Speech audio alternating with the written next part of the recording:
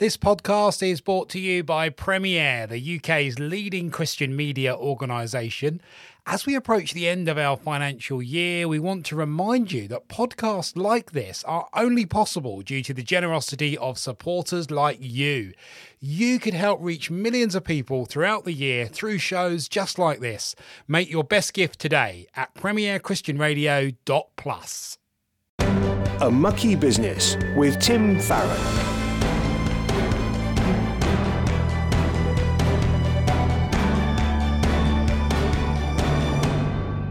Hello and welcome, I'm Tim Farron, and this is the show where you get to hear from a Christian politician about how they live out their faith in the mucky business of politics. You might think politics is tainted by compromise and sin, and yes, of course, you would be right, but then again, so is everything else since the fall. And I think Christians should be involved in politics and praying for their brothers and sisters who are in politics in an informed way. Today, we're talking about how MPs actually help people. There's a lot more that makes up an MP's job than just the debate you see on TV. So what do MPs do behind the scenes to help their constituents? We'll be joined by Labour's Ruth Jones, the MP for Newport West, who is a Christian and describes herself as a sociable socialist. Before we speak to Ruth, Cara Bentley has a roundup of some of the news this week. Well, we are edging closer to the next phase of lockdown restrictions easing, with Boris Johnson hinting that some foreign holidays will be allowed from England on the 17th of May, and that social distancing could be scrapped in June. There will be a green, amber and red system come into place to categorise the safety of different countries and tell people what the requirements are in terms of quarantining and testing.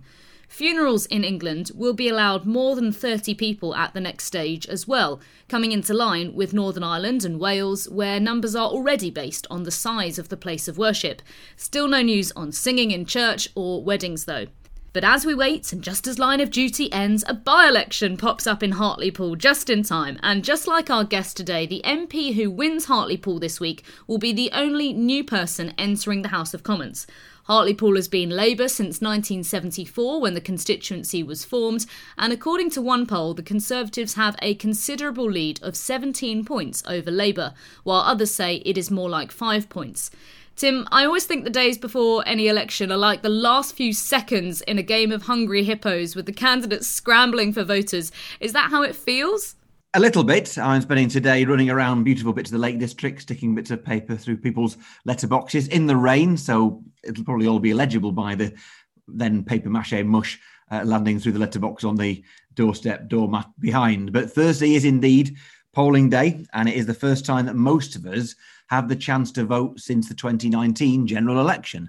And because COVID meant that so many contests were deferred last year, these are the biggest set of elections for many decades. So we have elections for the Welsh Senedd, the Scottish Parliament, the London Assembly, the London Mayor, police and crime commissioners, and in many parts of the country, a double dose of local council elections too. Every registered voter in Britain has the chance to vote this week, which of course includes British Christians. But will Christians use their votes? And more importantly, should you? Well, you'll not be too surprised to hear that I think that Christians in all elections should cast their votes. And here are a few reasons why. First, we're called to love our neighbour as ourselves. That surely means that we shouldn't be indifferent to the condition of our neighbour, whether they live in comfort or poverty, have access to good healthcare or not, are kept secure or not.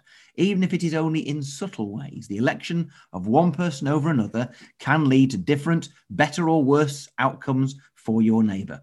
Remember, not voting is a form of voting too because it affects the result. I've been spending much of my time in the last few weeks campaigning in a ward where a few years ago my party won by one single vote. Any one person who stayed at home and didn't vote then had a direct mathematical impact on that election result. Given that our politics is shaped by those who show up, we can hardly complain as Christians about the outcomes if we don't show up, because you can be certain that somebody else will. Romans 13 tells us to submit to the governing authorities and that those authorities have been established by God. Now, in our democratic society, the governing authority is, to a large extent, the people. It's you and me. So I think it is reasonable to look at Romans 13 and conclude that in this society at least, God has ordained a form of government where public participation is central. Over the centuries, the emergence of democracy has owed its very existence to the gospel. The belief that all people are made equal in the image of God means that it's hard to see individual human beings as anything less than supremely important. We aren't to be treated as chattels. Instead, we are citizens.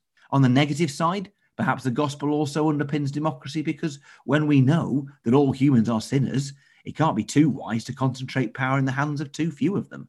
You using your vote is you being part of a system of checks and balances that keeps those in power held to account. It is easy, especially for people like me, to pin all our hopes on an election result, to be crushed by defeat and utterly elated ever so briefly by a victory. But Christians know that all of this is temporary, that every human government or empire will end in rubble while God's glorious kingdom will last forever. That means that we should view elections differently to others. We don't need to panic about the results, but it is not permission to disconnect from politics either.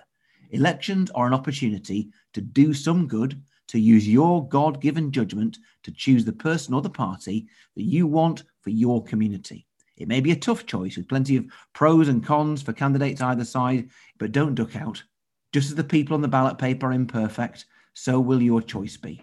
But you are made in God's image. The very hairs of your head are numbered. So you know that you matter, and so your voice matters. When it comes to elections, Christians should make that voice heard. A Mucky Business with Tim Farron. Well, this week on the show, our guest is Ruth Jones, the Labour MP for Newport West.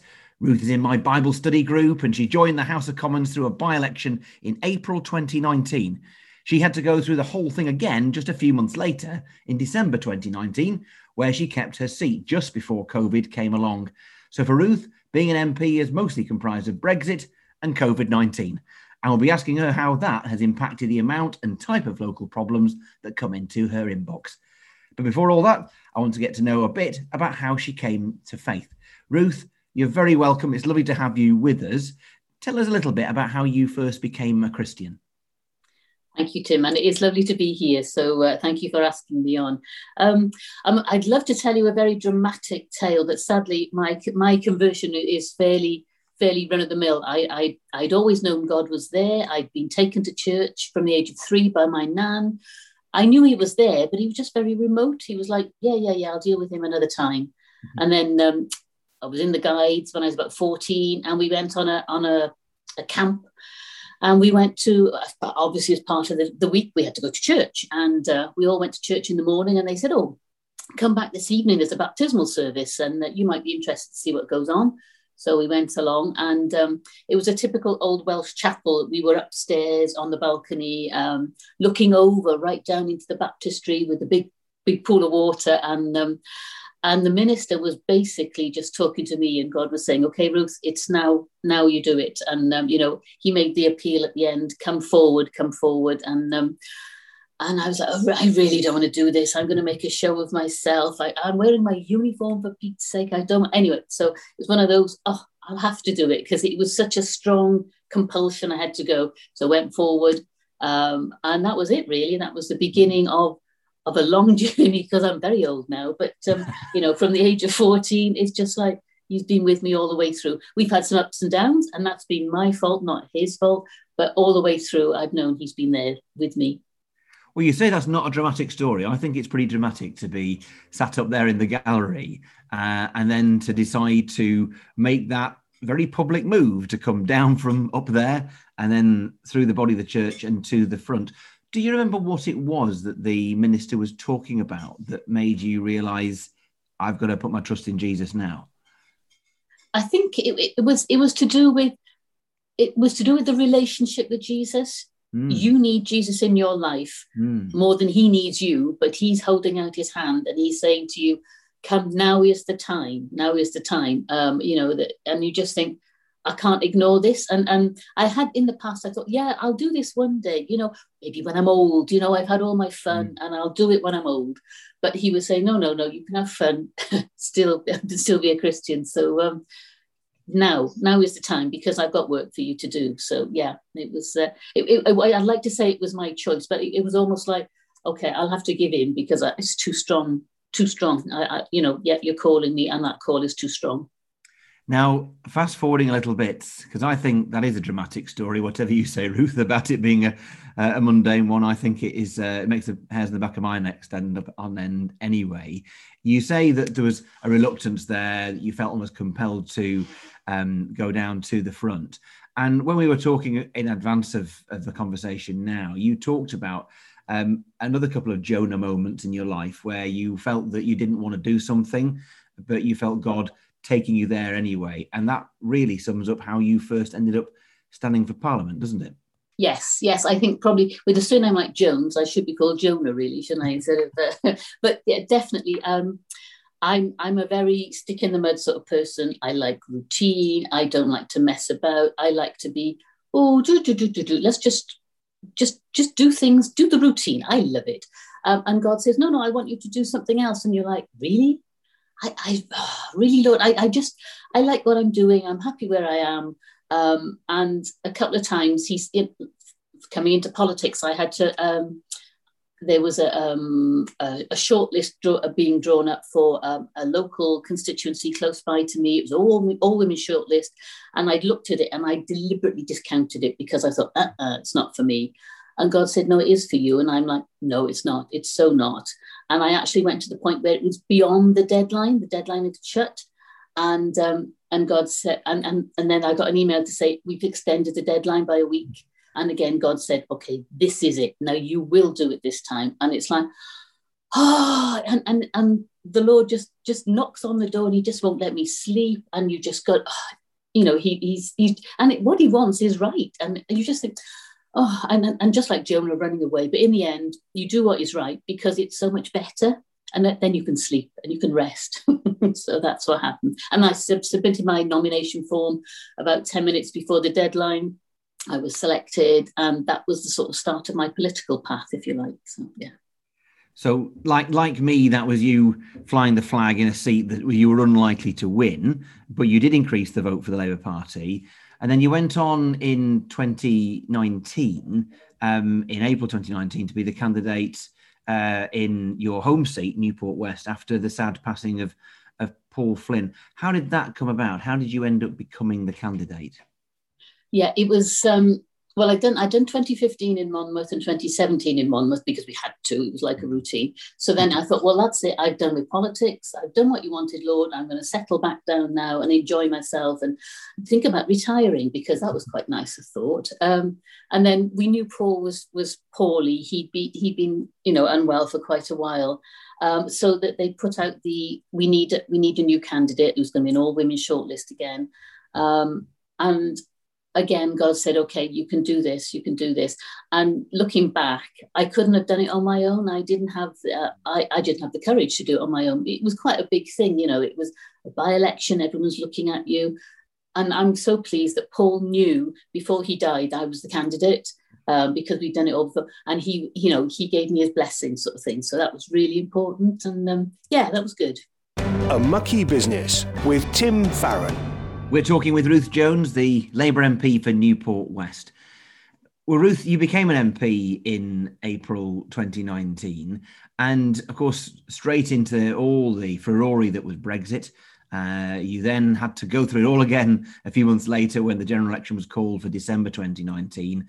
You had maybe a couple of months of normality after that, and then we end up in the COVID crisis. Being a great constituency MP is something that people say about certain members of Parliament. What do we mean by that? What does it mean for you to serve your constituency well? I think it's to represent the people here in Newport West. Many of them don't feel they got a voice, so I am the way to get them a voice in Parliament. So when I stand up, I can stand up and say, I'm talking about Steve or John or Diane, or I'm talking about a group of people. Like we have a resettlement area for asylum seekers. I've met them. I know them. British Red Cross. They do some great work here. So to meet people and talk to them and find out what's going on, what makes them tick, what are they cross about, what do they need changing, what are they not understanding about Parliament? Because let's be honest, it's quite a little bubble, and people outside of the bubble don't always think, oh, yes, of course I understand what's going on up there. It seems quite far-fetched sometimes. And sometimes when I'm in it, I'm thinking, oh, this is far-fetched. And what would you say the balance is? What proportion of your time do you think you spend on local constituency issues, what we might call casework? It's difficult to say because of COVID it has skewed things, because we can't go out, you can't just drop in and see people in a shop or a business or whatever. It's very different. And because, constituency meetings are on Zoom, it's difficult to say. I mean, I know our office manager has done the sums for the last 2 years, and she's worked out that our casework has increased by 120%. Wow. And that's people struggling maybe with the furlough schemes, the business loan schemes, all of those things, people losing businesses, people worried about their homes, homeless people not knowing what to do. So those are the sorts of issues that we're dealing with. And obviously I've got a great team. I could never do this on my own. I've got a team of staff who are absolutely superb, who are experienced caseworkers, and they know what they're doing. So that's great in terms of HMRC, DWP and all of that sort of thing. So yeah, we work as a great team. But to see that your casework load, the number of people getting in touch with you for help during the COVID crisis has gone up by more than double. That's obviously a great pressure upon you and upon your team. But it also tells us quite a lot, doesn't it, about the need that there is that's out there. People often say that the MP is the place of last resort. Lots of people reaching the place where they need their last resort. So how has it felt for you being alongside your community at its time of greatest need? I think I'm really glad that I'm from Newport West, because I know the areas, and you can think, and quite often, not that I'm related, but I'll know somebody in their family, or, I went to school with somebody from their group or whatever. So that's great. I can get alongside them. But some of the stories are so heartrending, and just, one or two bad decisions or bad choices, something that's gone wrong a couple of times, and people end up on their knees. And as you say, and the emails are heartrending. You are my last chance. I don't know where else to turn. And you just got to do what you can. Sometimes you can't, which is awful. But hopefully you do what you can. How does being a Christian influence how you engage with your community and with this sort of casework? I suppose it's the compassion side of things, because nobody deliberately makes themselves homeless or deliberately, walks out on their family or whatever. There's always got to be reasons behind it. And I think as a Christian, you got to sort of put yourself in that other person's shoes and think, well, there, but for the grace of God, go I. And therefore, I need to get alongside them, extend the arm of friendship and support if I can. I think for me, that's very important. I think if we see politics as service, I guess a time like this when people need serving more than ever before just means that being called upon is, as you say, a real privilege. I wonder if you, as we look forward to the elections we've got this week, how Christians ought to think about using their vote. I mean, you and I belong to different political parties, so we're not going to ask people to vote in a particular way, but to challenge people to think about, from a Christian perspective, why it matters that we do take our part in local democracy and cast our vote on Thursday. Why does that matter? I suppose it's the history of the thing. Democracy is not a God-given right. People had to fight for it over the years. So, for instance, in Newport, the Chartist riot in 1839, people marched from all over the valleys. 4,000 people came through Newport demanding the right to vote, because obviously up until that time, it was only privileged men could vote. And 22 of them were killed. The soldiers opened fire on them, and over 50 people were wounded. And that happened. I can go down into town and I can see the hotel where that happened, and that's a great reminder to me that, do you know what, democracy had to be fought for, if you like. And then there's geography as well. You look at people in Africa who will stand for hours in the sun now just for the right to vote, because they haven't had it up until recently, and women, suffragettes fought for the right for women to have votes. And I think to not vote is really throwing it all back in their face, if you like. Obviously I care very much which way you vote, but the ultimate is you must vote. You've got to exercise your democratic rights. So important, and getting young people engaged, and it's just I just lose my words at this point. Well, I think your service of your community is something that we're proud of you for doing, and I suppose connecting your vote, you going to the polling station on the Thursday coming up or any other time when there's an election, connecting that expression of support or opposition, having your say at the ballot box, has a deep connection with that service of a community by a good local MP and a good local councillor, a good member of the Senate. And so being able to have your voice in these elections is actually about making sure that your community is served. When all said and done, Ruth, your ability to do the good work you've done in your community during this very difficult time and to serve as a Christian in politics very much depended upon people getting out and casting their vote, didn't it? Absolutely. Yes. And I think the fact that, I think in my acceptance speech the first time around, I said I will represent those who voted for me, but also those who didn't vote for me, because at the end of the day, I represent the people of Newport West. And hopefully I can talk to people who didn't vote, and either didn't vote or didn't vote for me, and say, well, look, I still represent you. Tell me, communicate with me, talk to me about your hopes and dreams, what you want to see happening in Newport West. Ruth, we'll draw a line under things there as we've got to move on. And I will say a massive thank you to you for being our guest this morning. And I will look forward to seeing you at Bible study tomorrow. You certainly will. Thank you, Tim. It's been a pleasure. Well, this is the part of the show where you get the chance to ask me anything about being a Christian in politics. It could be ethical, political, or even personal. And this week, we've got a question from Ben. Tim, this is Ben from London. So my question to you is, do you, in a country which is nominally Christian, such as the UK, do you agree with Christian values being imposed by law, even though we exist in a postmodern Western liberal democracy? Thank you.